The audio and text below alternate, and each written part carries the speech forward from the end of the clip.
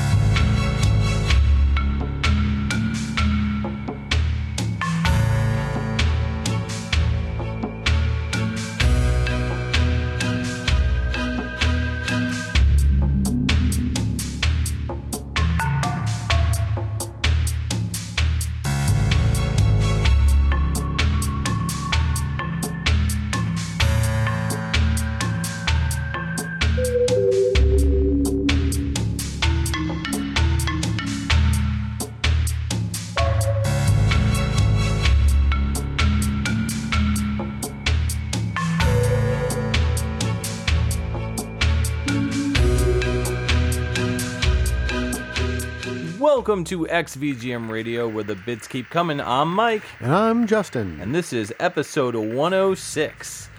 Spookyfest 2023. Yes. This is our 5th year in a row doing Spookyfest. Damn. Time flies. Time does fly. It feels like only yesterday. Wait, no, that was yesterday. Time flies when you're dead. Yeah. Undead. That's right. Everyone's dead here, including us. No. And the bands. And everybody, yeah. So we are once again out and about, outdoors at a wonderful Spookyfest festival that we host every year. Definitely not indoors. It is absolutely outside. Yes, and it is the day that you're listening to this, not any other day. Yes, exactly. We are live. Live and in chive? Live and undead. There we go. So, our first track on this spooky night came from I Spy Spooky Mansion Deluxe. This came out on the Wii in 2010. It also came out on the PC, Windows, and I believe Mac OS as well in 1999. It also got a deluxe version in 2004. The Mac version did come out in 99. Oh, wow. So this is actually a classic. Yeah, for sure. And then they basically brought it back up again for the Wii, which it fits. I mean, I first found out about this one because my daughter and I have been going to the library recently because we have a library here in our town, and it's one of those things where it's like, hey, it's something to do for our kids that doesn't cost us any money. We're taxpayer dollars, Yeah. Hey, we're paying for it, may as well, So we get to go, and they have an extensive CD library, which I was like, I'm going to take some CDs out, DVDs and movies and everything. They got a whole great kids section there, so we found this book, I Spy Spooky Mansion, and so we were like, let's check it out. So it was a lot of fun to try to hunt down some of the stuff. I was like, man, I cannot spy this. I can't find it. Yeah. There were some I was just like, wow, I cannot find these. So it was a lot of fun. While I was digging for tunes, I found this and was like, oh, that's perfect.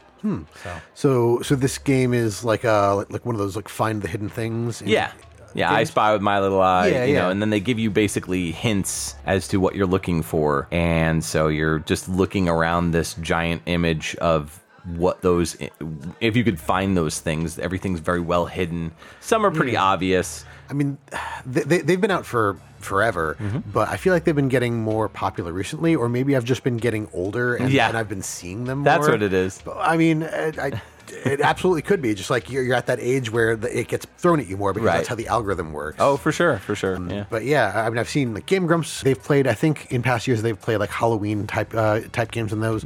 Around the holidays, they play holiday themed games that are the I Spy games. Yeah. And I see them every so often on like the Google Play Store, and I think my mother plays them too on her iPad. That's how you know we're all getting old. Is we're all like, I want to play some I Spy game. But I mean, it's low stakes, it's low stress, sure. And it's cool. Like it's something to do because you're doing something. You're looking for the stuff. You have to pay attention. Yeah, and it keeps your mind active, which is important as you're getting older. Yeah, so. a lot like the Sudoku games, the nonogram games that I like to play. Like they're not stressful. I mean, they can be when it just like doesn't make sense and you're trying to like figure the puzzles out. But yeah, I understand the allure of these games for sure. I also still like action and violent games. So. Oh, for sure. Yeah. So this track was called Scavenger Hunt, and it's a kind of a short little ditty. It's by Bong and Dern Inc., which is made up of Chris Burke and John Dylan Keith. So we'll get into them in just a second. The song kind of reminded me of something from like Mortal Kombat 2. Oh, okay. Those like very tinny tribal drums in particular, like the like those like they're like really high rim shot almost drums. So that kind of mixed in with those very booming like kind of bassy drums. The whole thing just really kind of reeked of Mortal Kombat 2, and in the best possible way. Like, if you told me this was in Mortal Kombat 2, I'd be like, yeah, I believe you. Fair. Yeah. I'm not familiar with a lot of the Mortal Kombat music, actually, because I never really got into the series. But I would say I thought that this was appropriately spooky music. It kind of reminds me of the music in some of the like spooky-ish kids shows. I'm sorry, like the what? The spooky-ish. That's I'm why sorry, I didn't, the what? No, it's only ish. That's why it doesn't get the full ooh because it's only an ish. All right. Respect. But things like, I don't know if you remember Erie, Indiana, Sure. Goosebumps, Okay. like the quote unquote kids horror shows. Yes. Like they're not really horror. It's like there. diet horror, like Yes. horror light, or like baby's first horror. Yeah, like Tales from the Crypt Keeper as Right. opposed from Tales from the Crypt. Right. It's a Saturday morning cartoon, but still. Not quite as light as like Willy Wonka, but like That's got some horror to it. yeah, but not quite as dark as like I don't know, like Coraline. I don't know. Okay. Coraline's kind of dark. Yeah, kind of. I mean, it's still a kids movie. Sure, but sure. It is definitely a darker kids movie. Yeah. So Chris Burke is our first member of Bong and Dern, credited for quite a bit, starting off with Gahan Wilson's The Ultimate Haunted House. So again, sticking with that spooky motif. Did a game called With Open Eyes in 1995 for Windows 3.x. Jumping around a bunch of the I Spy games. I Spy Treasure Hunt, I Spy Junior Puppet Playhouse, I Spy Fantasy, lots of stuff like that. Jewel Quest in 2004, they did music and sound effects. Their latest game was this in 2010. Right. Via the Wii game. So, Neat. Yeah. John Dylan Keith, a lot less stuff. 2001's I Spy Treasure Hunt, Little Bill Thinks Big, not about Bill Clinton, in 2003. And I clicked it just to make sure it is just an educational game. I Spy Fantasy in 2003, and then this game in 2005, the deluxe version they're credited for. So, yeah, probably what happened is Chris Burke designed did the music, and John Dylan Keith, I'm assuming, Arranged it? or worked on it for the deluxe version, which most likely got converted over to the Wii version. So, Right. Yeah. Okay. Yeah. So before we kick things off, we've got a little special surprise for Justin here. I have picked up the Mountain Dew Voodoo. Voodoo? Voodoo. This is the mystery flavor of, and I'm going to crack it open. Ready? Here we go. Oh, yeah. So I'm going to crack it open, and we're going to take a sip, and I figure we'll just get drunk on Mountain Dew Voodoo. Cracking open a cold one with the boys. Yeah, you know how we do, except it's sugary soda, because, none of us drink, really, so. That's true. So cheers to right over our mixer. Yeah. Yeah. Safe. Yeah. Let's see. Oh, wow. That is very sweet. That is very cherry. It's cherry, right? No. No? No, because I very much like cherry. Not that I don't like this, but like I know cherry flavor. Yeah, what fairly is well. that? It definitely. Are you I'm sure I'm that's not tasting. I'm cherry? tasting some kind of berry. Boy, I'm confused. I had that pegged for cherry. Yeah, and that is a clear soda, which is It is always very fun. clear and very soda. So by the end of this episode, we will probably be dead from drinking this, but I figure we'll move on to our next track. We've got Secret of Mana coming up, and you wouldn't normally think Secret of Mana for Halloween. Yeah, time. what are you doing? Yeah, what are you doing, Mike? Super Nintendo. This game actually just got its 30th anniversary the other day. Oh my gosh, you're right. Yeah, 1993 was the year of release. Ceremony is the name of this track, and it's by Hiroki Kikuta.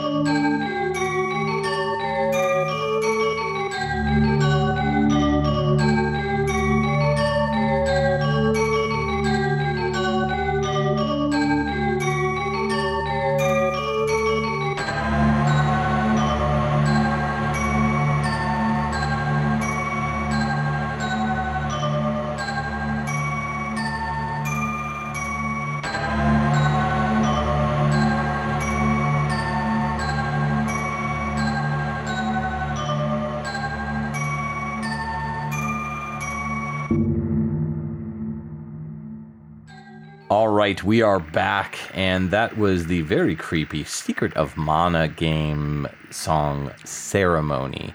That came out in the Super NES in 1993, and that was by Hiroki Kikuta. Oh, man. Yeah, that was something. Every time I hear anything from Secret of Mana, or really just think of Secret of Mana, or somebody mentions Secret of Mana, somebody I follow on YouTube, the Happy Console Gamer. Oh. Yeah, Happy Console Gamer did a video on the 30th anniversary that just happened like the other day. And man, I left a comment and I'm surprised nobody has shot back and been like, what's wrong with you? I've had this game. I've never played it. First off, I've never played Secret of Mana like as a kid. Like never played it. Never owned it. I was a Chrono Trigger guy. Like that was my first like real RPG experience. That and I guess I played a lot of action RPGs like Zelda and like East. That sort of stuff. But yeah, never really played anything else.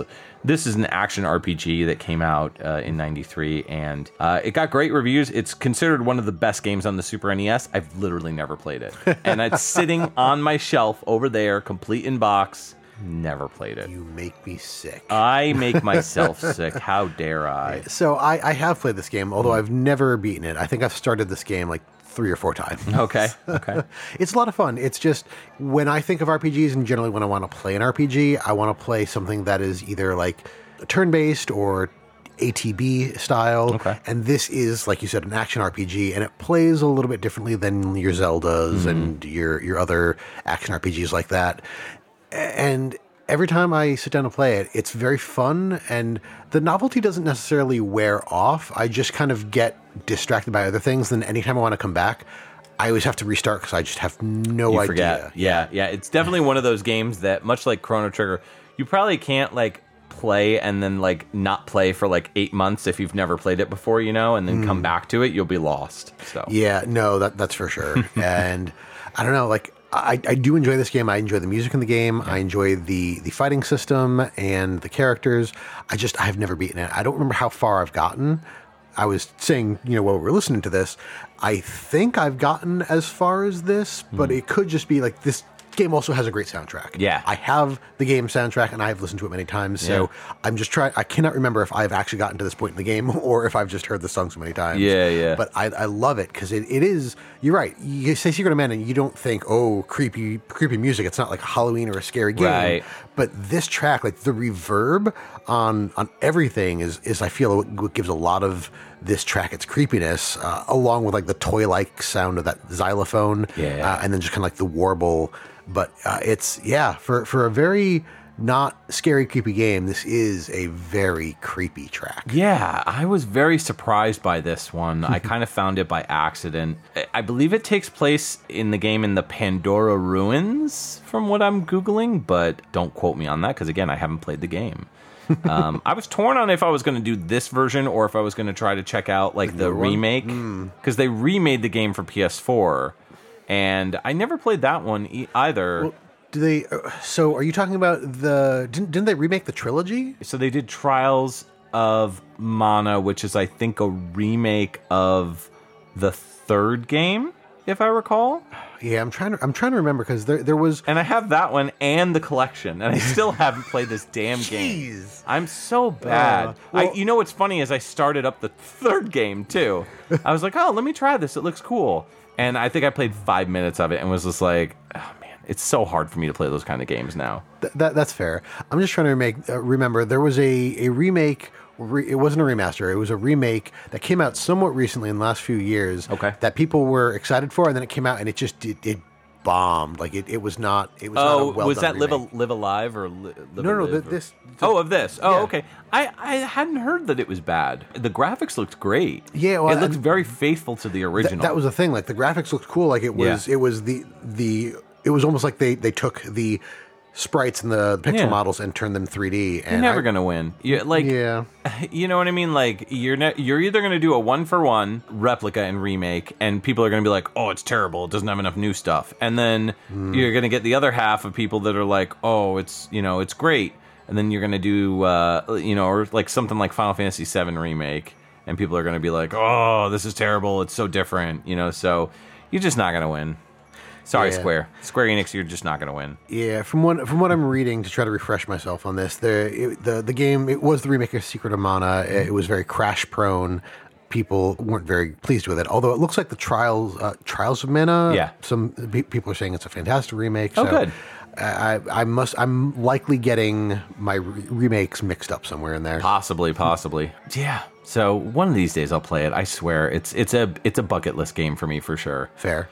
Hiroki Kikuta, the composers on this one, as well as many of the other Mana games, did Seiken Densetsu 3, which is Secret of Mana 3 or whatever it is. Trials of Mana. I don't know. Yeah. The third game in the Mana I think it's series. called Trials of Mana. The first game in the series is Final Fantasy Adventure, which is just Seiken Densetsu 1. That's Right. the one that came out on the Game Boy. And then Seiken Densetsu 3, I believe, is Trials of Mana, but like the original version of that game.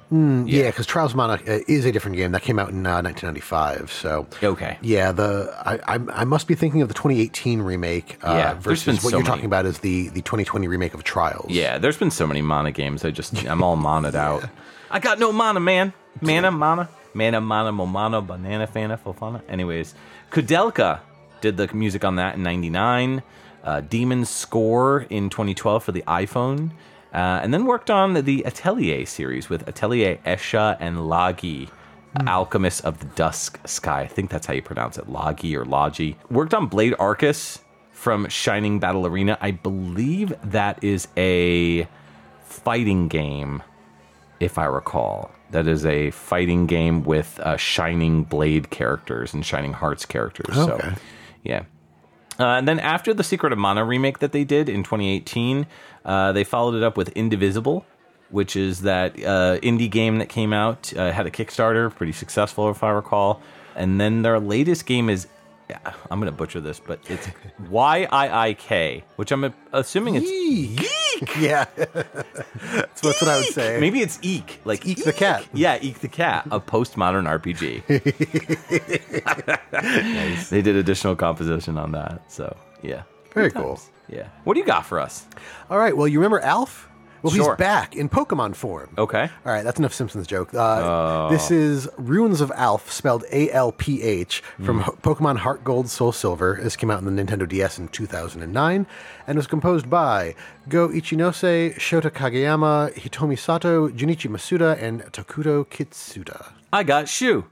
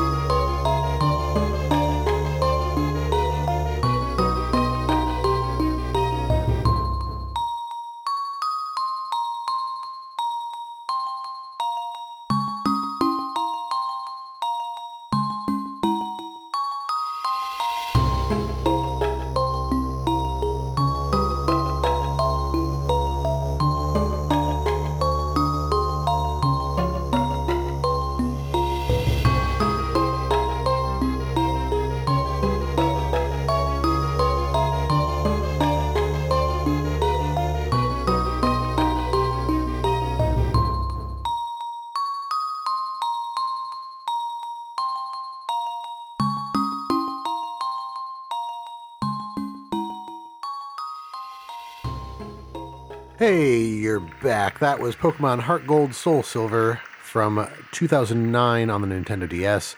Ruins of Alph is the name of that track, and it was composed by Go Ichinose, Shota Kageyama, Hitomi Sato, Junichi Masuda, and Takuto Kitsuda. I like how thrown off you were by my South Park reference. That's just not where my head was, and I was just like, I what? should have kept recording because I immediately hit stop, and then you were just like, there was this long pause, and you were just like, what? It was really funny. It caught me off guard. It did. You know, this really doesn't sound like Pokemon to me, which is, I guess, a good thing in the sense that Pokemon to me, all the music is very like happy-go-lucky. It seems like it's very like adventurous. I mean, most of it is. Yeah. But then you threw this in, and this kind of echoes a lot of the themes that we're showcasing in this episode so far. A lot of kind of twinkly, dark keys and synths and instrumentation. With a lot of reverb. Yeah, lots of reverb, too. Yeah. Interesting that we kind of lined all those up that way. It's almost like we planned it, and we really didn't. We really didn't, I swear. Yeah. I don't think we ever consulted with each other when we pick tracks. I don't think outside of like the certain episodes when we're doing research on stuff. And intros. Sometimes intros will be like, hey, I want to play this, or this would work better. But we generally agree on the intros. Yeah. But yeah, so Pokemon Heart Gold, Soul Silver. It's the remake of Pokemon Gold and Silver, which is Generation 2 of Pokemon. So the Game Boy Color ones. Actually, I think. Yeah. We're Gold and Silver came out on the Game Boy Color? Because red, blue, and yellow were all Game Boy. And also there was a green in Japan, I believe. I think that was a myth. No, I thought it was real. I don't remember. You're a myth. Nice. Yes, you're right. This is the Game Boy Color. Yeah. But yeah, and so, the sound chip on the Game Boy Color not so different from the sound chip on the original Game Boy. Sure. But this track on the original, because I was between those two on what to do, but this one just sounded so much better. And I mean, you could do a lot on the original Game Boy and the Game Boy Color. Sure. But it was very minimalist, and I felt like the echo and what they added in this one actually made it a bit more creepy. Like the original was kind of creepy, but it was creepy because it felt very empty, and this one's creepy because they have more things that can give you that feeling. It still does feel kind of empty. There's not a ton going on here. You got those bells, you got the synths, some strings. There's no percussion. Yeah. I mean, I guess bells and xylophones would be considered like percussion, but still, it's still minimal. It's still a bit empty, but the reverb that they can add on the Nintendo DS, it just added this whole extra level of empty. Yeah. The DS really improved upon the audio that was available on the GBA. Yes. You could do a lot more with it, so it wasn't so difficult to work with as the GBA, which was very similar to the Sega Genesis. It's kind of like whoever is working on it really is going to showcase their efforts. Not everything sounds good on the Game Boy Advance. No. I think a lot of it has to do with you've mentioned before, like the compression and just stuff like that. Yeah, it's rough. There is some great music on the Game Boy Advance. Sure. It's a lot of it does have just qualities that make it hard to listen to sometimes. Yeah, absolutely. So this game is just basically more of the same, right? Yep. I mean, are you still playing as Ash in this one? Oh no, every game is a different protagonist. Oh, it's a different protagonist. Yeah, because at the end of this one, they actually connected this to the first game, because after you beat the champion of the region, you then go up a mountain and fight Red, who is the alternative name for Ash. Like Ash is what they called him in the TV series. TV show. The official name for the protagonist, I believe, in the original game was technically Red. If you've played any Pokemon game, you know how they go. You fight through the gyms, you take on the Elite Four, you become the champion, you defeat some kind of villainous organization throughout, and I mean the later games kind of change the formula a little bit, but that's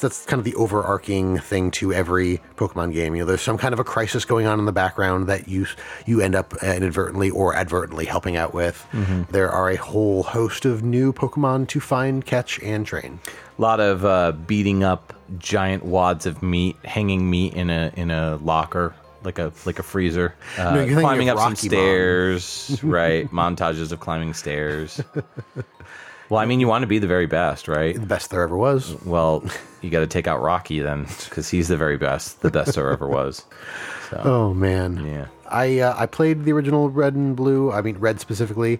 When Gold and Silver came out, I couldn't get into it again. I've popped in and out of the series a number of times. It's fun. I remember I jumped back in when they did the remakes of Red and Green, Fire Red and Leaf Green, and those were good. I mean, they felt very much like the original games.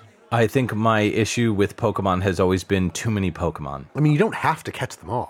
You have to catch them all. It's literally in the name of the show. That's the catch show. Them all. It's not the game. Yeah, but the game you also have to catch them all. Come on, Justin.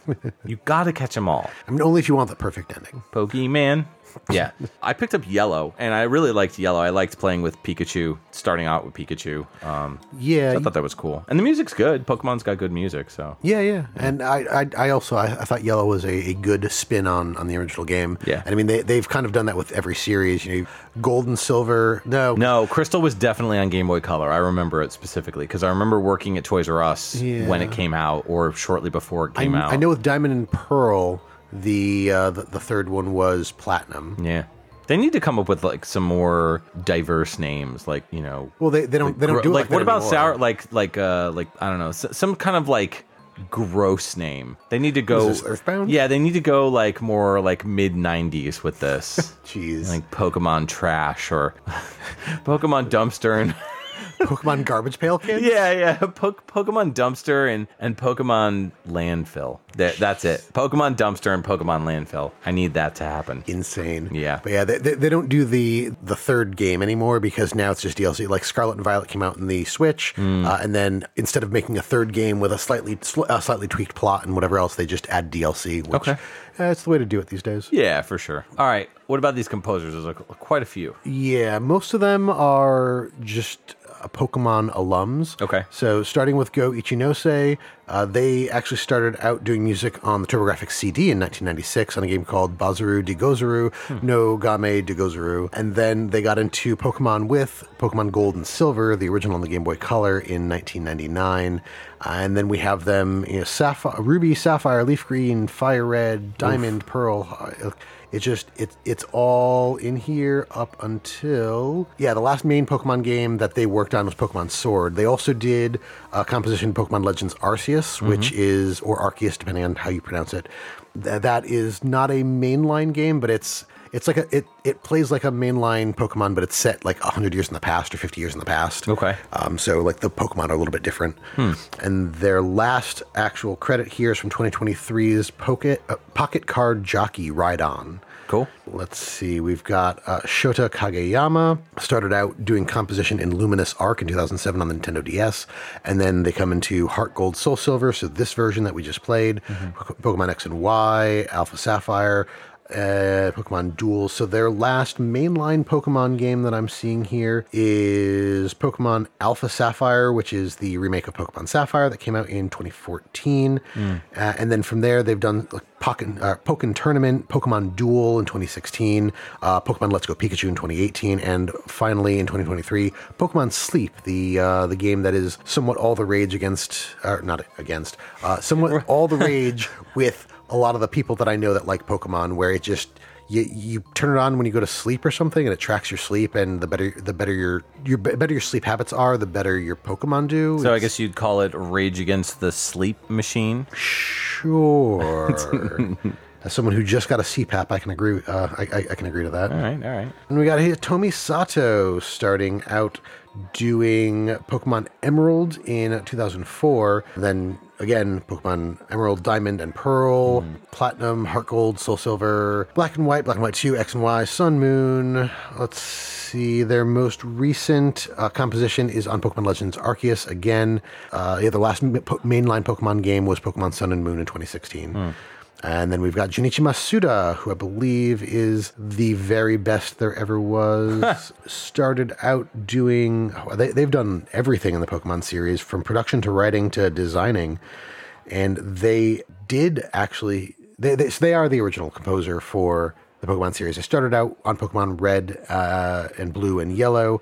But going even further back in 1989, they started out doing music on Mendel Palace on the NES, Mario and Wario in 93 on the SNES, and then every Pokemon game that's ever been made, they've had some kind of audio credit on it, ending actually in 2018 with Pokemon Let's Go Pikachu. So it looks like they've moved to other roles for the more recent games. And then finally, Takuto Kitsuda started out on Avengers and Galactic Storm in 1996. It was an arcade game. And their Pokemon work started with Pokemon Ranger in 2006 on the DS. And then they came over to the mainline games for Heart Gold and Soul Silver. Most recent game in their list is Detective Pikachu, the 2016 Nintendo 3DS game. Cool. Yes, sir. All right, and after all those composers, what do you have next? Yeah, so next up on our spooky show, we have Laser Ghost, which came out in the arcade in 1989. It's not the Sega Master System version. This is different. This song is called Sour Puke, Acidic Content, and it's by Koichi Namiki.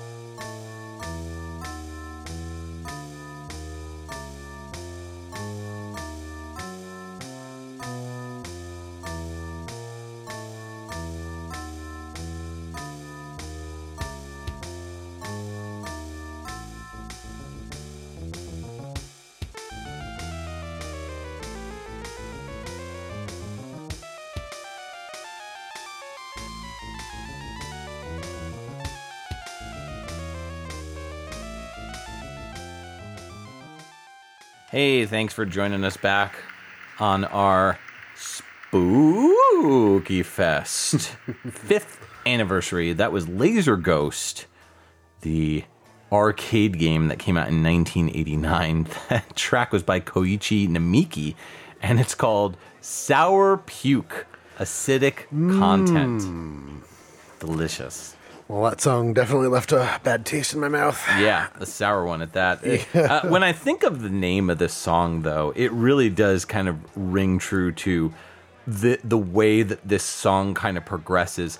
It's a very vomit-based track. And when I say that, I don't mean it's a bad song. It's very jazz-oriented. It's very like... I was going to mention that. Freeform jazz. The walking bass was something that I picked up on pretty quickly. And I was like, okay, it's a bit jazzy, yeah. Yeah, I like that walking bass. It sounds a bit like Side Pocket, something from Side Pocket on the Genesis. But I really dig the kind of wobbly synths. It's just like very up and down. Yeah, it's almost theremin-like. Yes, exactly. And that is totally the feeling that you get when you're about to throw up. Like, okay, I get it. You know what I mean? Like you have this very like, oh, I don't feel so good, and then the idea of sour puke. Like one of the first thing you'll taste is this. I call it the sours. Oh, okay. So you'd be like, oh, you're like talking to my daughter, and I'll be like, she's like, oh, I feel nauseous, and I'll be like, do you have the sours? And she's like, what? And I'm like, let me explain. You have to explain, like, do you taste something sour in your mouth? No. Okay, then you're not going to throw up. So, yeah. I don't know that I've ever really picked up on that. The trigger that I have that I know that I'm going to throw up or something is I'll start salivating for no reason, I won't be able to stop. Yeah. I don't know that I've ever noticed a sour taste. Oh yeah, no, big time for me. Every time I'm about to throw up, I get that salivating taste. You know, the salivating. You know, I'm just like, ugh, okay, all right, it's coming, and then I get a taste of the sours. Yep, and then I throw up, and then I break out because every time I throw up, I break out in hives. Oh, geez. Yeah. That sucks. Yeah, like I have like on my cheeks, And my oldest daughter has the same thing too. So I'm like, yeah, that's where she got it from. So. Clearly. Yeah. This game is an interesting little Sega game, published and developed by Sega. It involves a quest against a blue demon that has taken over this city and is sending out his evildoers, these goblins and ghouls and whatnot, to take over the city. And he's also kidnapped a young girl. That's all we know is she's a young girl. Oh. So you play as one of three heroes, Bill, Max, or Carol, to try to send that demon back to hell. It's a laser gun shooting game, so it's like, Time Crisis, like that sort of thing. Okay. So there's 5 stages. You just go around shooting everything that moves, basically. And at the end of each stage, you'll fight a boss, and then you beat him, and then you move on to the next level. So there's all different limited weapons that you can get to. If you get shot by an enemy, or if you touch an enemy, then you lose part of your life bar, and when it's over, it's over. So, and It's not over till it's over. well, you put in a quarter and then you start over, or you start, continue. Yeah. So, this came out in the late '80s, so it's kind of got that awkward in between era for light gun shooters, but I thought it was pretty unique, and I thought the song name was ridiculous, so I was like, you know what, I'm going to go for it. I'm going to check it out and see if it's any good, and I enjoyed it. Fair, yeah. So I didn't mean to give the impression that I didn't enjoy the song with my comment earlier. It's definitely one of the weirder songs that I think we've played. Sure. But there were a few things that made me laugh, and overall, like I said, I enjoyed the walking bass, and I don't like free jazz. I got to pay for my jazz. But more free form jazz. That shouldn't have been that funny. No, it shouldn't have been. Free form feeling jazz like this definitely wasn't free form because it's computer generated. The synth made it freeform sounding. It did give it that feel. But yeah, I enjoyed kind of that melody with the synth. And the thing that made me laugh was like the one drum that happened for like literally half a second, twice in the song. Right. It felt very cut off. Yeah. I thought it was a mistake at first. Then what happened again, I was like, oh, that's just the drum. Yep. That's singular. That's it. Yeah. But yeah, no, it was interesting, and it definitely wasn't bad. No. It was just it was a wacky, waving, inflatable, flailing arm tube tune. Accurate. Koichi Namiki started off with Galaxy Force 2 in the arcade, credited as Nami Nami. Then later on did Dark Edge in the arcade in 1993, so a pretty big gap in between there. Worked on games like Virtual Open Tennis, Ninja Jajamaru-kun, some of those games. Prisoner of Ice in 97 for the Saturn and the PlayStation. Winning Post 3, Guitar Freaks, Majid Death Fight Maho Gakuen in 2002 for the Xbox. Then they kind of took a sabbatical from 2007, where they were credited for an old game, Galaxy Force 2 Special Edition, which is part of the Sega Ages, like PS2 line of games that came out. And then they started doing one game. They did Cotton Reboot, which is their latest game. I have that. 2021. They did the Stage 6 and Stage 6 boss music. Okay, nice. Yeah. And that is all. So before we move on, I wanted to go over our first sponsorship. So yes, our classic traditional Spookyfest sponsors. Yes, yeah, we thank them for their support to be able to do this festival year after year. So Sour Puke Ice Cream by Pumpkin Hill Ice Cream Company is our first sponsor. Do you have a sweet tooth, Justin? Yes. How about a sour tooth? Sometimes. Pumpkin Hill Ice Cream Company wants to ruin your ice-cold sweet ventures with their patented Sour Puke ice cream. And yes, it's made by real laser ghosts. Taste the magic and the puke and come on down to their ice cream factory in Knucklesville, Vermont. Open Mondays and Tuesdays between 3 and 5 a.m. Free samples and garbage bags given at the door. Good times. Yum. Yeah, delicious. Let's move on to our next game, which I'm a big fan of. Yeah, a little less pukey. Yeah. This is going to be from Luigi's Mansion, the 2001 GameCube game. The track is going to be Mansion, the low health version, and it is composed by Shinobu Tanaka and Kazumi Totaka.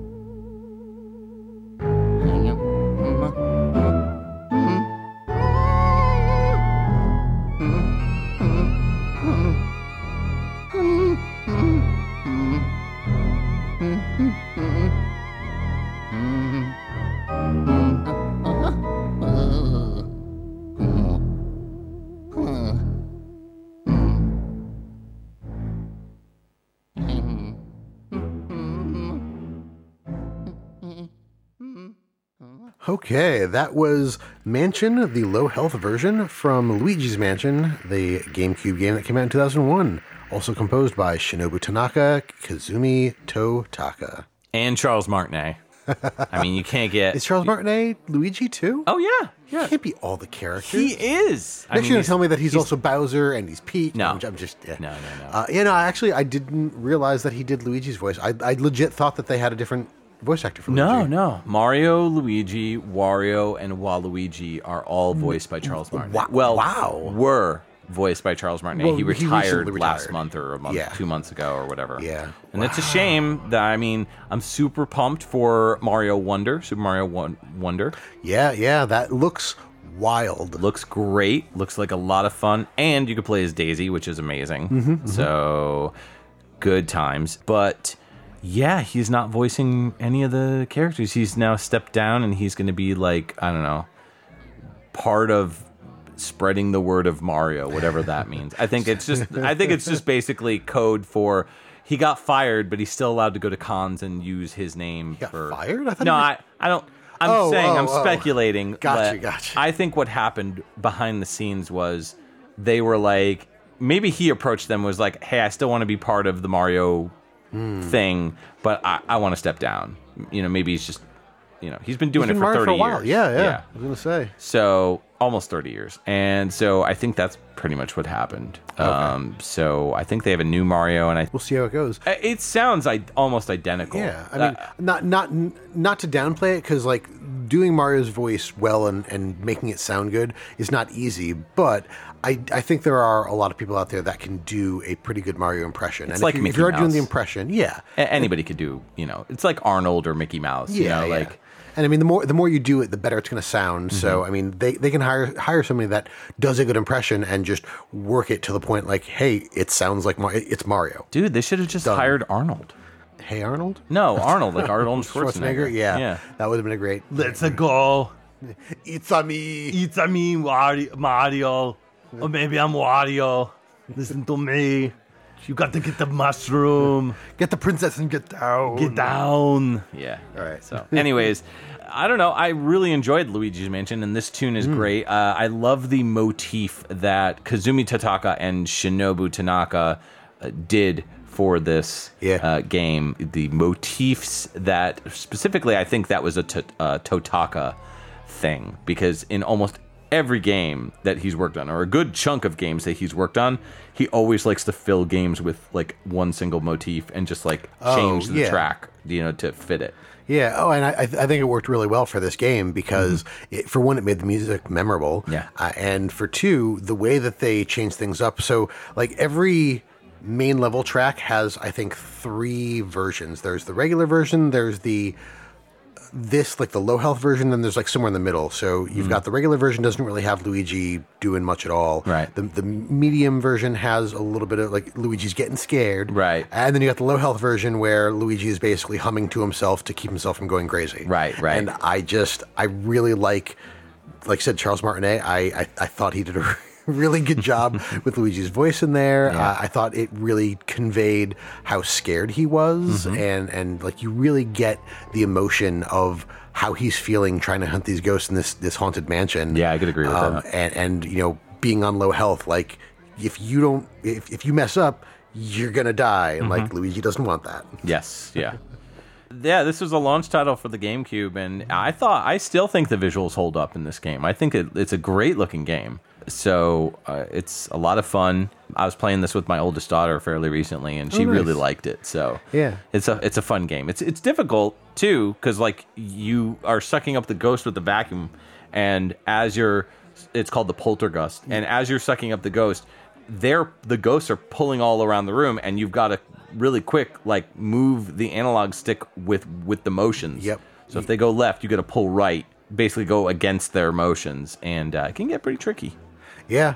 I remember this feeling like a cool Ghostbusters game. Like we got on the 360 era. We did get good Ghostbusters games later on, but this was just like, oh man, it's not Ghostbusters, but like this is what I always imagined Ghostbusting to be like. Yeah. I mean, there were a handful of good Ghostbusters games that came out like in the 90s, so you know there were a few, but yeah, I can agree with that. Yeah. But these composers, Shinobu Tanaka, started out in 2001 with Dobutsu no Mori on the N64 and has done a handful of things between then and now. I see some Animal Crossing, some other Mario games like Super Mario Sunshine, Super Mario Kart DS, Double Dash, Wii Play. Their most recent game was actually in 2020 on Animal Crossing New Horizons on the Switch. And then Kazumi Totaka, a lot more going on in this resume. Going back to X on the Game Boy in 1992. Oh man, I didn't realize Twitter was around back then. That's the Star Fox predecessor. Yep. Yeah. And then you got Mario Paint in 1992 on the SNES. There's so much here. Luigi's Mansion, Yoshi Touch and Go, Wii Sports, Super Mario Sluggers, Mario Kart Wii.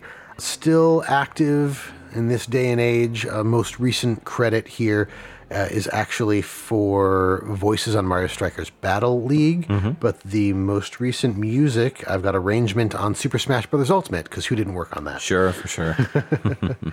But, yep. Nice. And yeah, before we move on to our next track, we do have another sponsor, this one from the Poltergust 4000.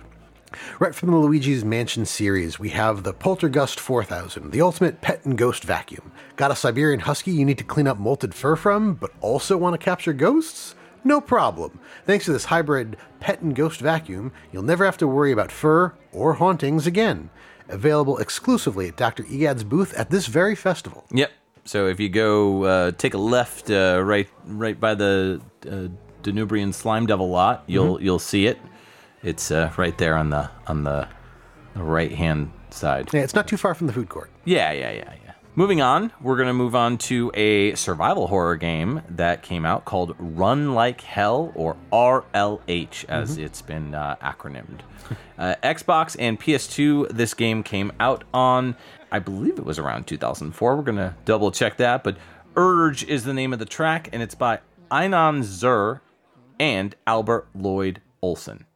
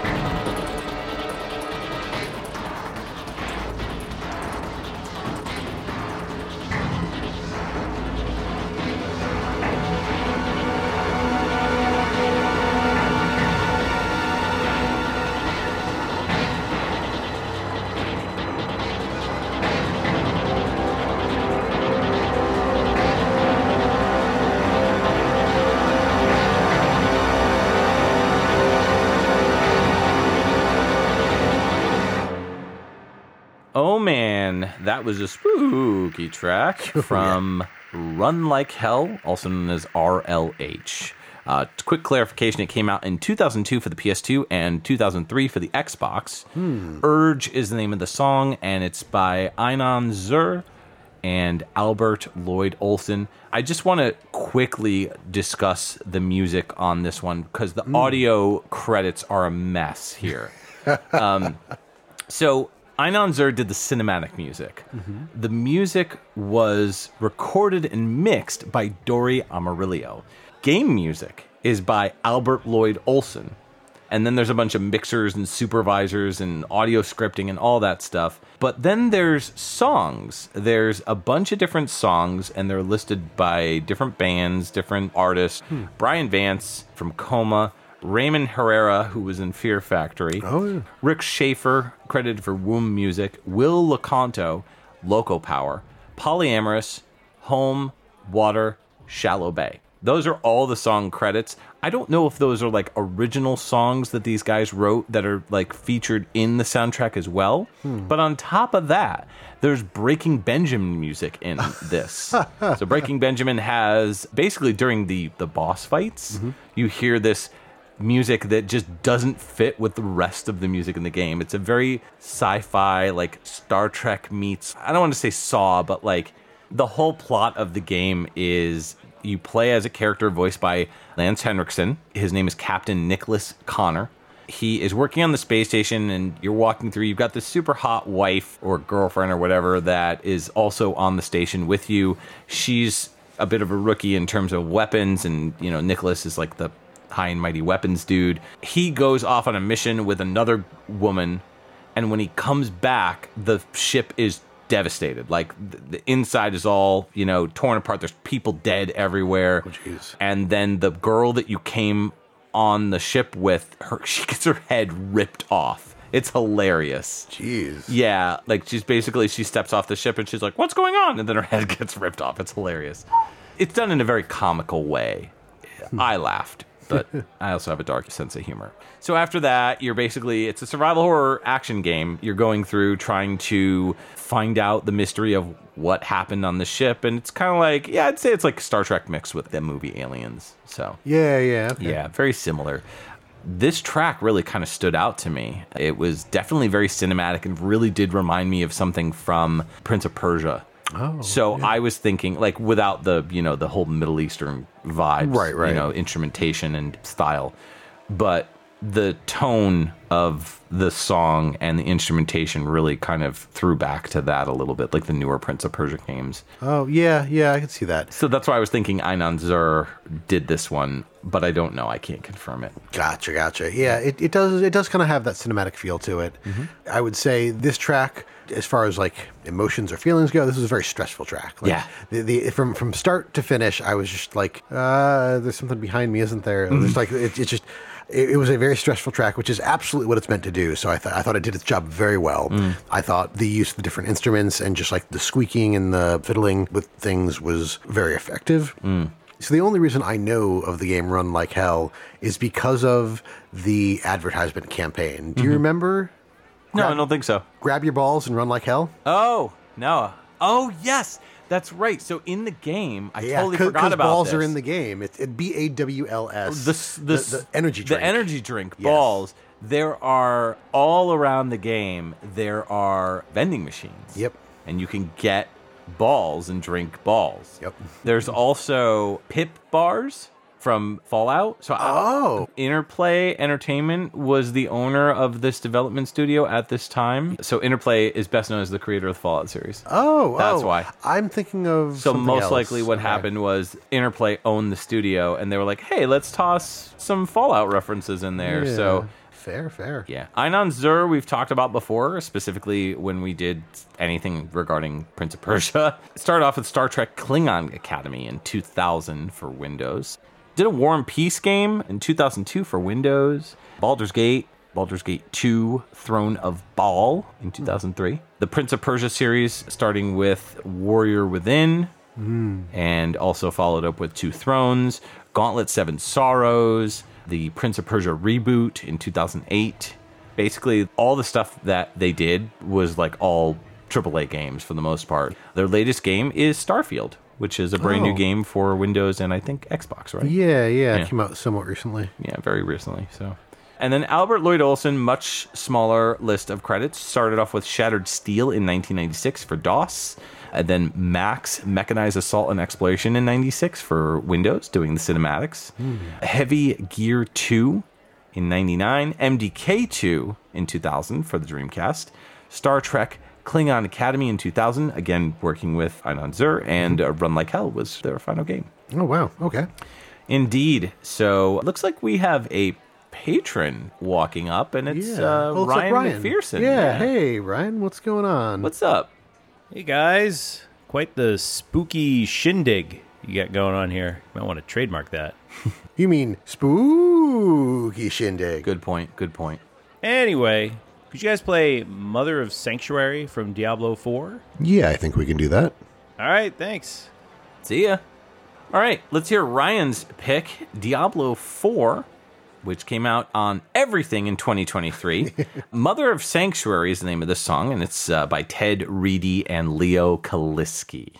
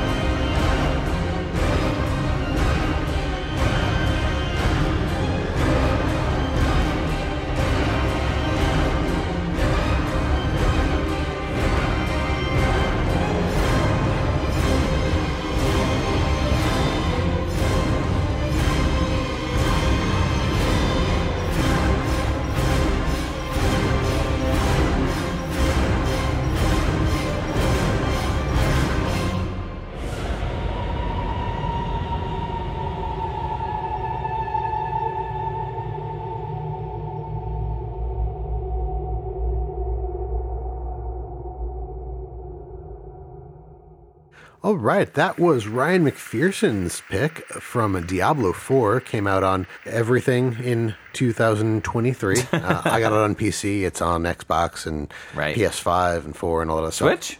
That's a good question. Diablo 3 is on Switch. I don't know if Diablo 4 Probably made not. it to Switch yet. Probably not. Yeah. The track was Mother of Sanctuary, as composed by Ted Reedy and Leo Kaliski. I've only played Diablo 2.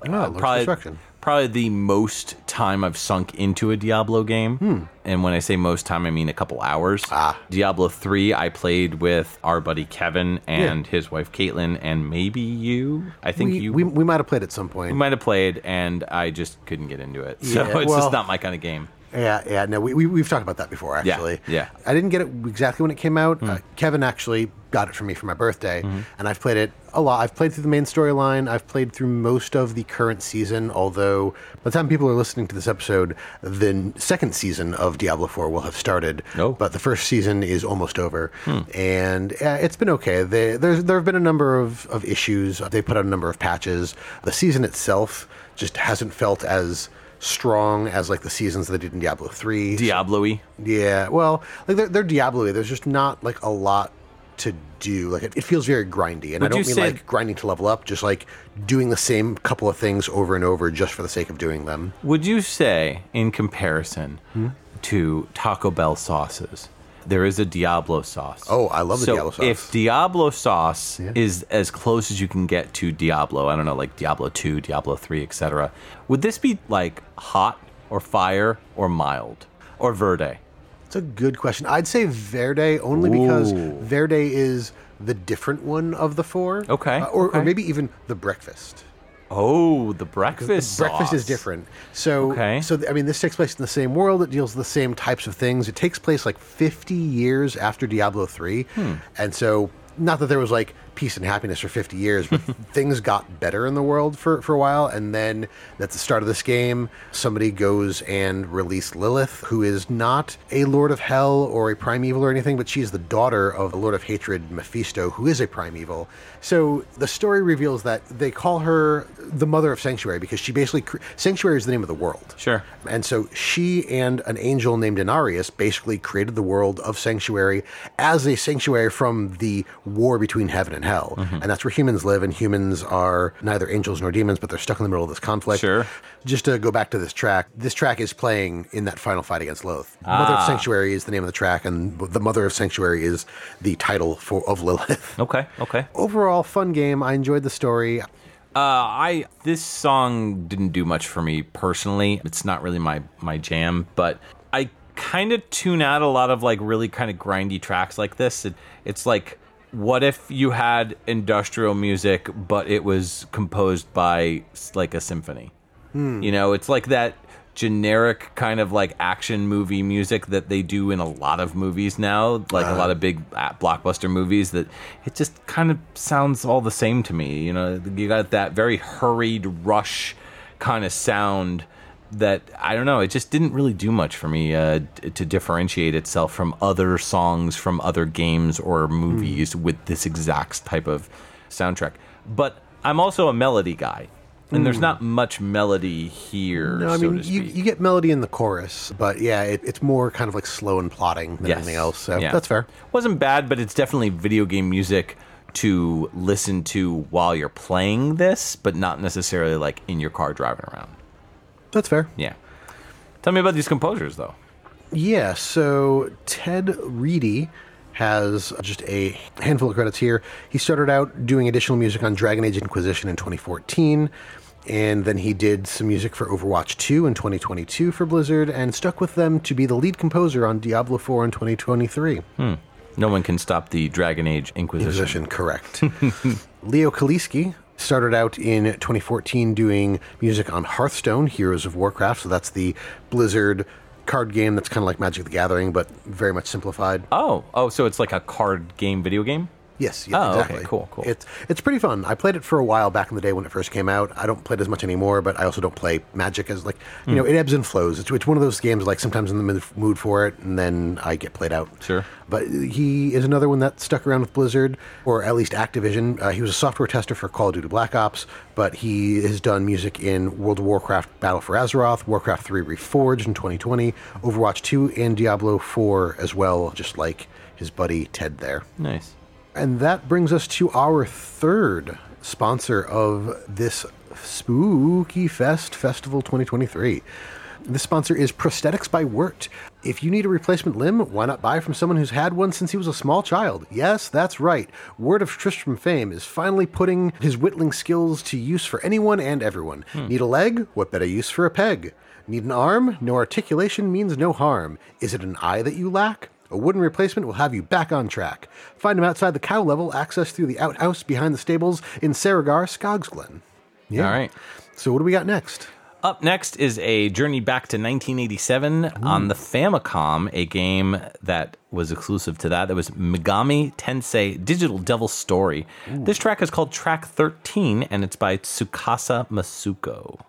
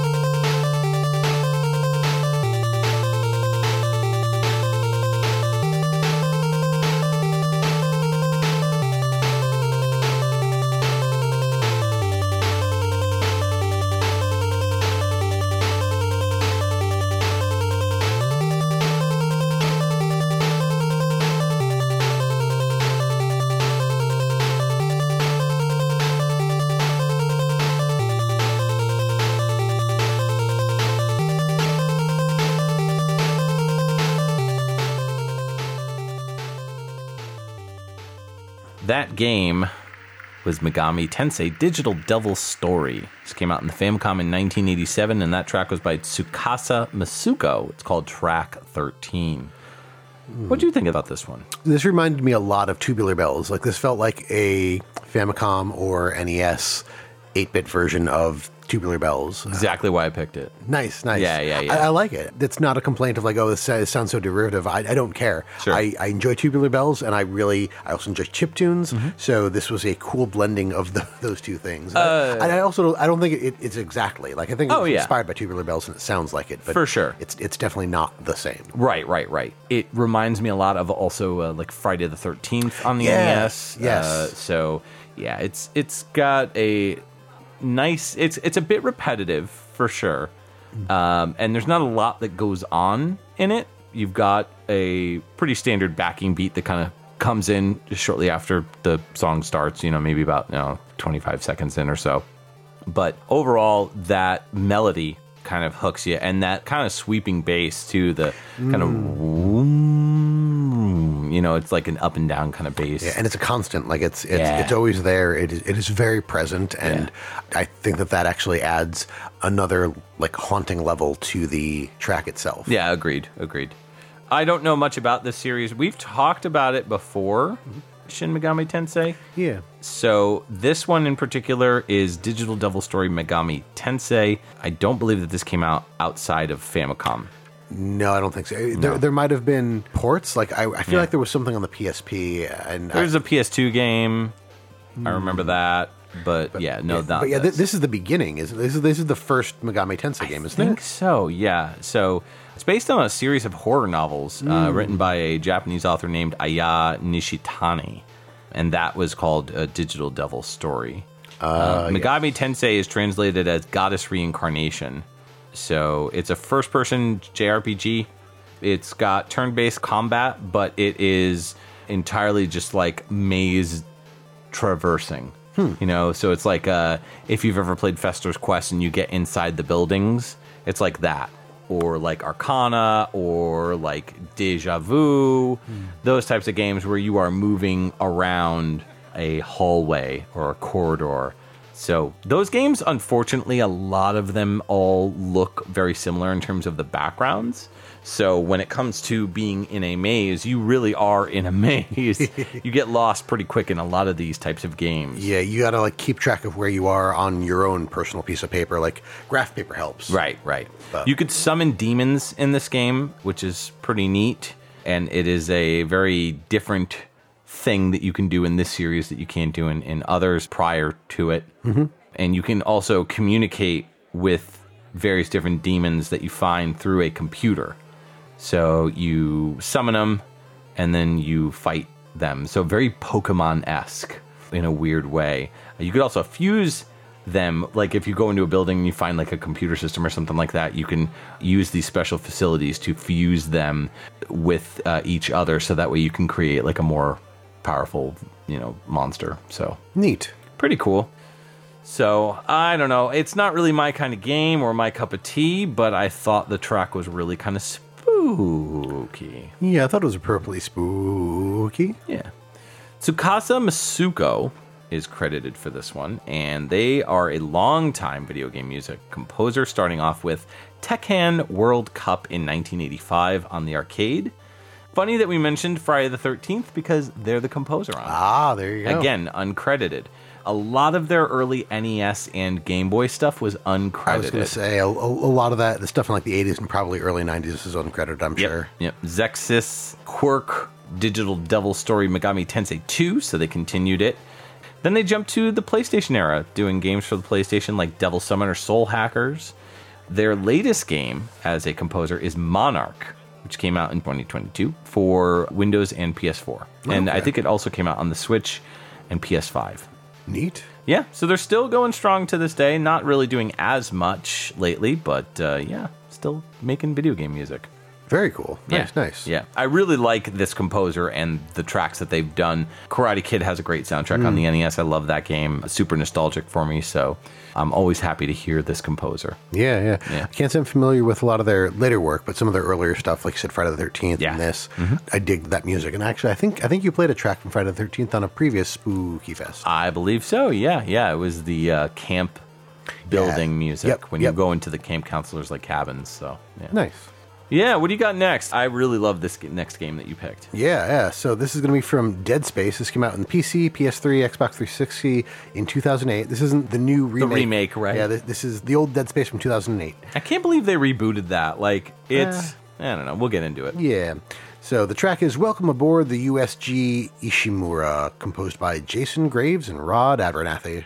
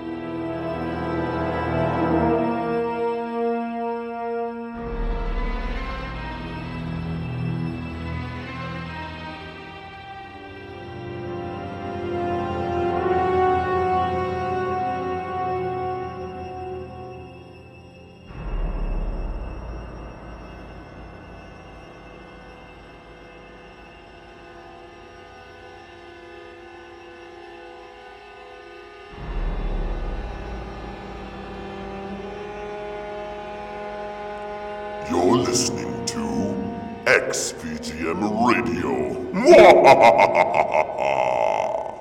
Welcome back, festival goers. That was Welcome Aboard the USG Ishimura from Dead Space, the 2008 PC, PS3, and Xbox 360 game, as composed by Jason Graves and Rod Abernathy. Oh man, Dead Space, great game. A lot of really tension building in this track. Those violins were definitely bringing me back to playing through this one when it came out. I got it when it came out and played through it. And I remember our mutual friend Brian, who's been on the show before, he and I were at my old apartment, and he had his girlfriend who was also a gamer, and we were just hanging out and playing through the game. And if we played during the day, we would close the curtains so it was, we could set the mood. Yeah, but man, it was a lot of fun playing through this, and definitely like a lot of jumps. Like I jumped a lot playing this. It was super good though. Yeah, I mean, this game has a lot of different types of horror. I mean, you've got the necromorphs, which are kind of like space zombies. Yeah, I was going to compare them to the xenomorphs from Aliens, but they're not really comparable, other than they are a similar threat. Yeah, and the name both ends in morph. But you've got a lot of that kind of stuff. It feels very Aliens. in that sense. But then there's also like the psychological aspect of the hallucinations, the not being able to tell what's real versus like what's a hallucination when it happens. There's a lot going on in this game that made me never play it. I'm not big on the spooky, scary, real stuff. Like spooky, yeah, I've got plenty of music and stuff like that I like, but I'm not really into horror. Right. Anyway, Dead Space. There's 3 games, and there's also a reboot coming up. Yeah, that came out in January. Yeah. Yep. So yeah, the type of horror that this game is, I don't think I'd be able to deal with it. It's really good. It's a really fun game. The weapons are awesome. Just everything about it is great. One of the things I really loved about Dead Space was there wasn't really a HUD. Oh, yeah. There's no real HUD in the game. HUD is, for those of you who don't know, heads up display. Basically, like when you see life bars or stuff like that. Your ammo count. All that stuff on yeah. screen. Yep. So that's not there in the game technically. What they do is they build it into the back of your character. Yes. Name of your character is Isaac Clarke, which is a combination of Isaac Asimov and I believe Arthur C. Clarke. Clarke, yes. Yeah, both writers. So both sci-fi writers. Right. It's a really fun game. Highly recommended during this time of the year. Very spooky. Oh, absolutely. Terrifying in a lot of ways. Yeah. Very, very dark. The ending, I'm not going to ruin the ending for anybody who wants to play it, but the ending is dark and kind of depressing. Yeah, for sure. I haven't played the sequels. I own them, but I haven't sat down with them, so maybe I'll do that. I've heard the third one is not great. I've heard the second one was pretty good. So the second one plays, from what I understand, very similarly to the first. Okay. And then the third one, they tried to change the formula a little bit. There are a handful of things that are different, either additions or subtractions from the recipe, and I think that's why it just didn't go over as well. Yeah. I don't know why they remade this. It really kind of still holds up, in my opinion. But I don't know. That's just me. The composers on this one, though. Yeah. We've definitely talked about Rod Abernathy a handful of times, but just to kind of touch on that again, started out doing music in The Revenge of Shinobi in 2002 Game Boy Advance game, has done Star Trek games, Star Trek Tactical Assault, Star Trek Legacy in 2006, a lot of stuff, even up to the new Dead Space that came out in 2023, he is listed as Associate Composer. Ah, okay. So he is a very prolific composer for our time. We talked about Dead Space on episode 10. That's right. Which was our survival horror episode with Avalanche Jared. Yes. Yep. Also known as Avalanche Reviews now. Yes. I knew this game had come up at some point because I remember talking about it. Yeah, I think the track I picked for that episode was Do Not Vomit, Do Not Shout. Yes. Would have went really well with the acid vomit with sour puke. Vomit. Sour puke, yeah, there you go. Sour puke. Ugh. But Jason Graves started out doing orchestral music on the Hobbit game that Rob also worked on. And they've worked on a lot of the same stuff together. Again, Star Trek Tactical Assault, Star Trek Legacy, Black Site Area 51, 2007, Dead Space all over the place. Okay. Dead Space 1, 2, and 3. He's listed on Fear, the F3AR game from back in 2011. Oh, right. Wasn't there also a Dead Space light gun game or like a shooter game that was like a rail shooter? I think it was called Aftermath or something like that. If so, he did not work on that. Oh, okay. I don't see that listed here anyway. But he also did Friday the 13th, Moss in 2018. Most recently, he also worked as a composer and conductor for Dead Space in 2023. And then the Dark Pictures Switchback VR, which came out in 2023. Okay. So that is it for those composers. Cool. Well, we've got one final sponsorship to go over, and that's for Dredger Corp upgrade modules. Justin, is your spacesuit just not performing to your standards? It's not, actually. Okay, well, is 3 horizontal lights across your face mask not enough to see what you need in dark corners of haunted spaceships? Maybe, just maybe, you just need more space to store your oxygen tanks and status packs. I do. Well, Dredger Corp has you covered with the best rig upgrades space money can buy. With prices as low as 10,000 credits, you too can improve your chances of survival in the coldest, most haunted edges of space. Available at any safe room scattered around the festival. I'll have to check those out. Oh, for sure. And it looks like we are getting another patron walking up. Look at that. I think that looks like Rage Cage, if I'm not mistaken. Oh, that's definitely a Rage Cage sighting. Hey, man. What's happening? Oh, hello. Oh, hey, guys. Oh, hold on, let me get this off of me. How's it going, guys? Good to see you again, Mike, and good to actually get to meet you, Justin. This is a pretty cool shindig you got going on here. I'm glad I was able to drag myself out of the shop. Yeah, I was wondering if you could play a song. It's called His Room from the Silver Case, composed by Masafumi Takada. Yeah. Nice. This is a bit more creepy than it is spooky, but I hope it fits for your Spookyfest vibe. Most excellent. Well, I hope you guys take it easy. Enjoy the rest of your Spookyfest. Oh, man, this is great. Usually every time I get in contact with them, I get screeched in the ear, but this is great. Oof. Janine, leave him alone. It's bad enough you yell at him when he calls in on the phone. Honestly. Leave him alone at this festival. This guy. Sorry, man. Anyways, Yeah. Rage Cage has picked The Silver Case, and the track was His Room. This came out in the PS1 in 1999, and the soundtrack is by Masafumi Takada.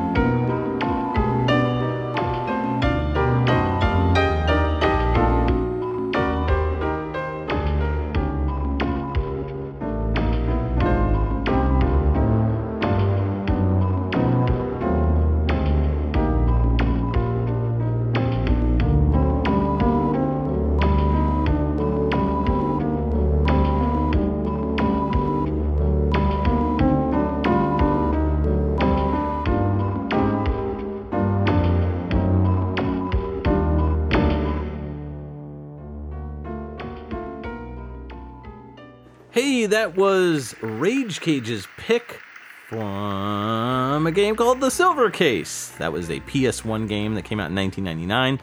His Room was the name of the track, and that was by Masafumi Takada.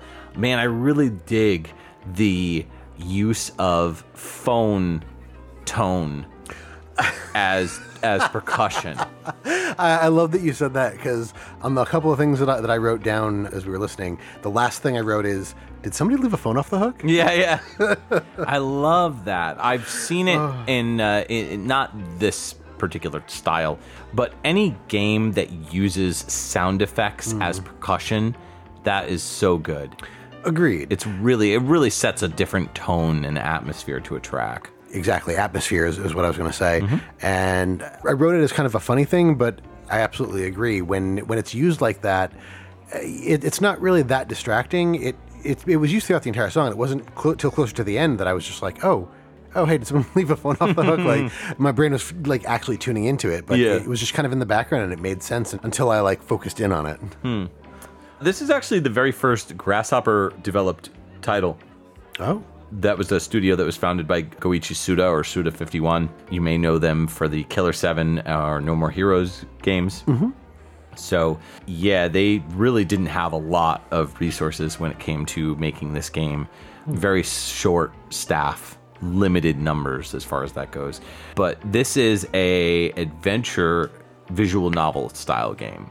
It came out on initially PlayStation, but it was later remastered and released digitally for Windows, Mac, also PS4. There was a Nintendo DS port that was in the works, but it never happened. And then they released it on the Switch in 2021. So pretty neat. If they've translated this to English, I'd love to play it, because these types of games where like you've got kind of creepy vibes mixed in with the adventure visual novel stuff is kind of something I want to explore more. So that sounds like it might be interesting. I did see that the listings mentioned, visual novel and an adventure. You're solving a serial murder mystery, and you can play up to 2 different characters, and the scenarios are different for each one. Yeah. I was going to say, with the type of game it is, this feels like, one of our earlier tracks where we had said, what was it, Secret of Mana? It's just not a spooky, scary game, but it is like that track fits with the theme and the festival. And this, I was going to say the same thing. Like if the rest of the music in this game is not like this, then this is a good standout track. Mm-hmm. There's good use of like discordant notes. Like, it doesn't sound bad. It just sounds like creepily, eerily discordant. Also, I like how the melody occasionally gets aggressive. I wrote, like, this song sounds like the performer is angry at me. Like, there are parts where I'm just like, I can see somebody like playing an instrument and just like playing it angrily while staring at me. Yeah. So I think that this got a physical release, possibly. I don't know. It's on sale right now on Amazon, but I can't tell if it's like just for a physical game with a code in it, or if it's like an actual like on-cart game. So, what about Masafumi Takada? Yeah, Masafumi Takada is a well-known composer amongst Grasshopper. So been with Grasshopper pretty much since the beginning. Their first game that they did sound programming on was Ranma Battle Renaissance, a PlayStation game. And then they kind of jumped around and worked on different projects like Vanguard Bandits in 1998, which I believe was a Working Designs game. Yes, it was. This game was done in 1999, and there were a few games done after that, like Flower, Sun, and Rain, which later came out on the DS, if I recall. They did the score composition for games like God Hand. Oh. So, and they were also the sound director on that one.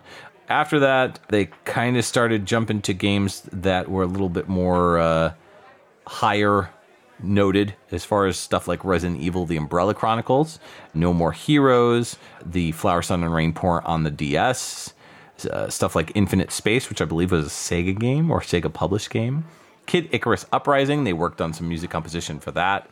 After that, they were the lead music composer on Teenage Mutant Ninja Turtles Mutants in Manhattan, which was a newer Turtles game that came out. They did stuff on Super Smash Bros. Ultimate, and their latest game is Master Detective Archives Rain Code, which came out this year for the Switch. Oh, okay. So, yeah, they're still working today. Nice. Yeah. One of these days, we'll have to maybe do a spotlight on them. They've got some pretty cool stuff. Yeah, no, they've done some killer stuff. Yeah. Ha, no pun intended. Killer 7. But up. Yes. Wah. All right. Close us out. What do you end in this year's Spookyfest with? All right. I'm going to end us with a Halloween game called Halloween Chronicles Evil Behind a Mask. This is actually kind of going back to our I Spy Spooky mention, so we're coming full circle here. Ooh. This is another like find the items type of game. It's got some pretty neat music. It came out in 2019 for the PC. The track is called Touch the Fingertips, and it has an unknown composer.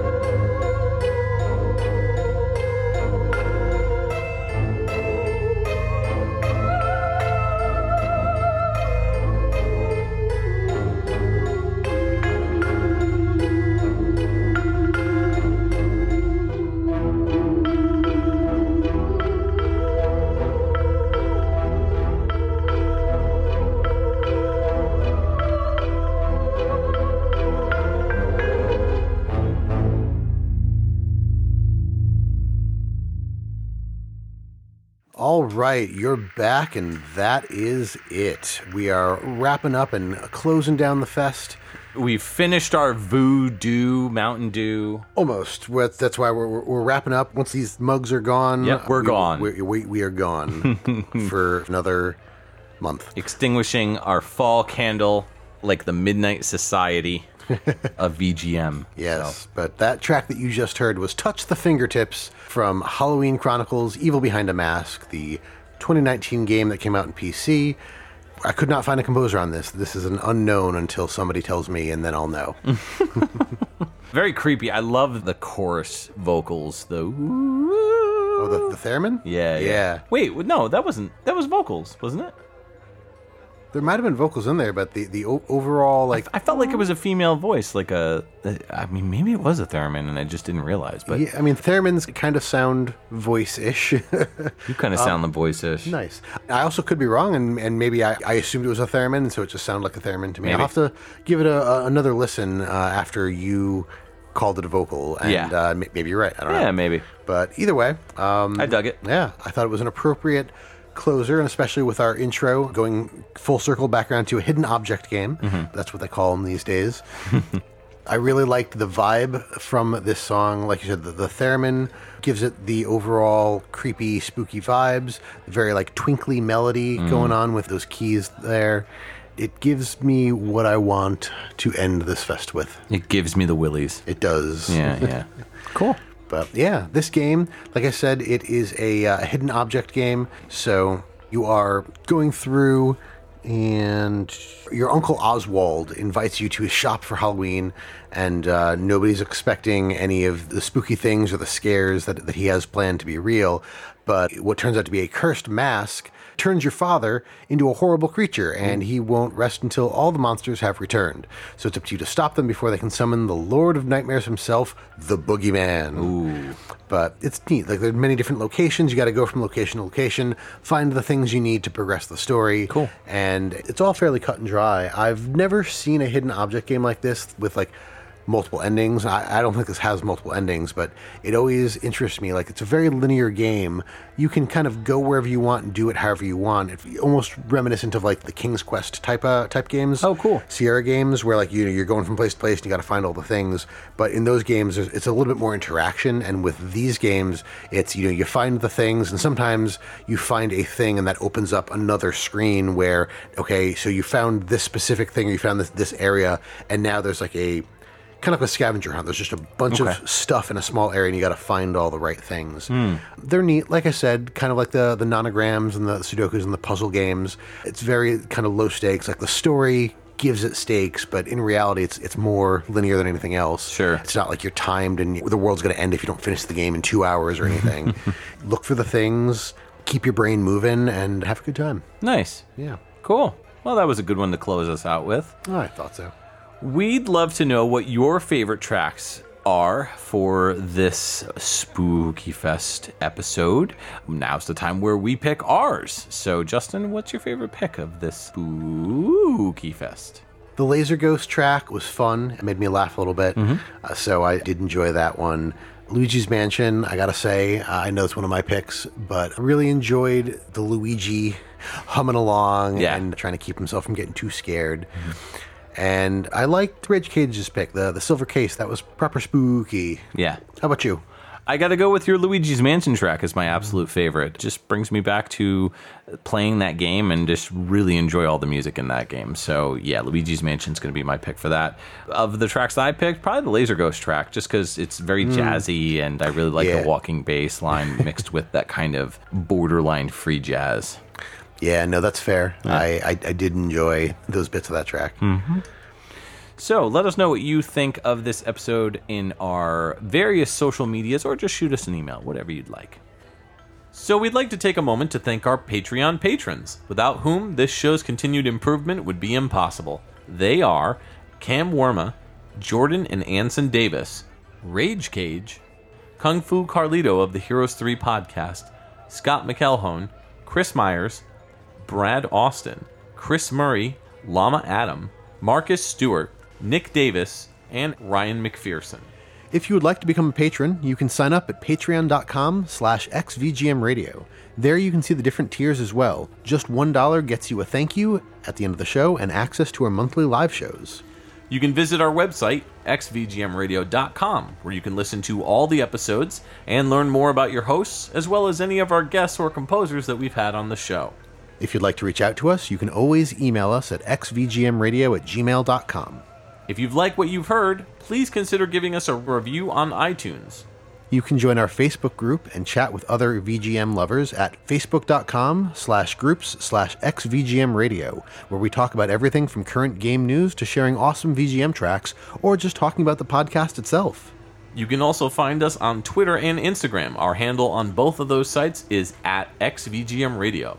If you don't have any other social media or just want to try something unique, check us out on our Discord group chat. Links will be in the show notes. All right, so before we get to our next episode topic and info, Justin, we've got a few quick things just to run over, specifically regarding this month and the things that we did this month that have already passed. Yeah, so this Spookyfest episode is hitting your ears very close to the end of the month of October, or possibly later. But earlier in the month, on the 15th, we had a good time for the patrons. It's been a while since we've had a patron live show. Life has been crazy in many, many ways, and we love our patrons and thank you for your patience. But if you haven't, check it out. Our annual Spookyfest Backstage Pass. This time we actually had a focus, so instead of doing just, more spooky tracks, we had a focus on Seigakumajo Gensetsu. Yeah, that's the Akumajo Densetsu, so Castlevania 3 Dracula's Curse, Genesis remake of the original Famicom soundtrack for that game. And it was done by Karina de Alejandro. So we had her on the show, and it was a blast. And we had a great time going over a bunch of really awesome Castlevania songs. So that was cool to do. Switch it up a little bit. That aired on 10/15, so you can go back and check that out if you're a patron. It's still up. So yeah, along with all our other previous Backstage Passes episodes too. So if you're in the mood for something spooky, you can listen to all those. And we encourage it. Absolutely. Yeah. And then there was an After Dark that we did. XVGM After Dark is when we listened to VGM Vinyl. We listened to it on the twitch.tv/shock83j16. Yep, that's my Twitch channel. Yep. So Resident Evil's Drama Vinyl is the one that we listened to. It's basically a mix of Resident Evil 1 tunes with the voiceover, the awesomely hilarious and great original dub of Resident Evil. So I highly encourage you to check that one out. Really fun listen. Yeah, no, that was a good time. Yep. And so we had said we were doing that one in September, and then September happened, and that did not. So we then decided, this is actually perfect vinyl for October time. So we did it in October. In November, we've got Super Dodgeball coming up for XVGM After Dark. Justin's going to be unboxing and playing the Super Dodgeball soundtrack, and I'll be there with all my dodgeball gear on. Yes, you better be. Cause I should. Yeah, that finally arrived. I pre-ordered it when it came out. Earlier this year, Yeah, and it showed up towards the middle of September. I was very excited to get it, and I have not opened it yet, so I am champing at the bit to get to it, and we'll have to wait until November to do so. Fantastic. Yep. In addition to that, there is no live show for that month. No live show in November. Right. But we have an unalive show. No, we have a regular episode coming out in November. Our next episode is going to be Infernax with Jason Letourneau. Yeah, he's the composer of Infernax, which is a very much inspired by Castlevania 2 game. So check it out. If you've played the game, you know how cool it is and how great the soundtrack is. So I'm really excited to listen to this one with Jason and talk about his influences and everything else. Yeah. It's going to be a good time. And one other thing before we sign off, this year, as I have done every year, I am doing an Extra Life stream Extra Life weekend officially is the weekend of November 4th this year, but I will not be around for that. And in fact, most of my November is pretty packed. So what I'm doing instead of delaying it is doing it a week early. So the last weekend of October. So Halloween weekend. Yes. So the 27th, 28th, and 29th, I will be doing my 24 hours of video game streaming for Extra Life to help sick kids with cancer. If you haven't already seen it in the Discord or anywhere else that we've posted, I have a link to my Extra Life page, extralife.org/participant/Justin-Schneider. That will take you to my Extra Life page where you can watch the stream through that page. You can also watch it through my Twitch channel, which we mentioned earlier. You can also make donations to the charity on that page. There are also incentives during the streams. You can donate $1 to make me stop playing and take a drink of water, because sometimes we play games and we forget to hydrate. You can also donate $5 to make me stop playing a game and go grab one of my Sphinx cats and harass them on stream for a while. There's a couple of incentives that you do not have to wait for the streams. So for $10, you can set a game challenge for me. Any of the games that you see that I'm playing, donate $10 and tell me to do a specific thing. And if I can't do the thing, I will match the donation when I complete the stream weekend. And then for $20, you can pick a game for me to play on Sunday. So Sunday is divided up into 5 2-hour blocks. And you can pick a game off of the list that I provide on my Extra Life site and say, hey, play this game for 2 hours, and just let me know which time slot you want. Those are limited, so if you get to the website and you don't see that incentive, check my schedule and you'll probably see that Sunday has games listed instead of open slots. But yes, please do consider jumping in and donating to help sick kids with cancer. Absolutely. So we'll see you in 1 month where we'll continue the spooky with Infernax. This is Mike. And Justin. Signing off for XVGM Radio.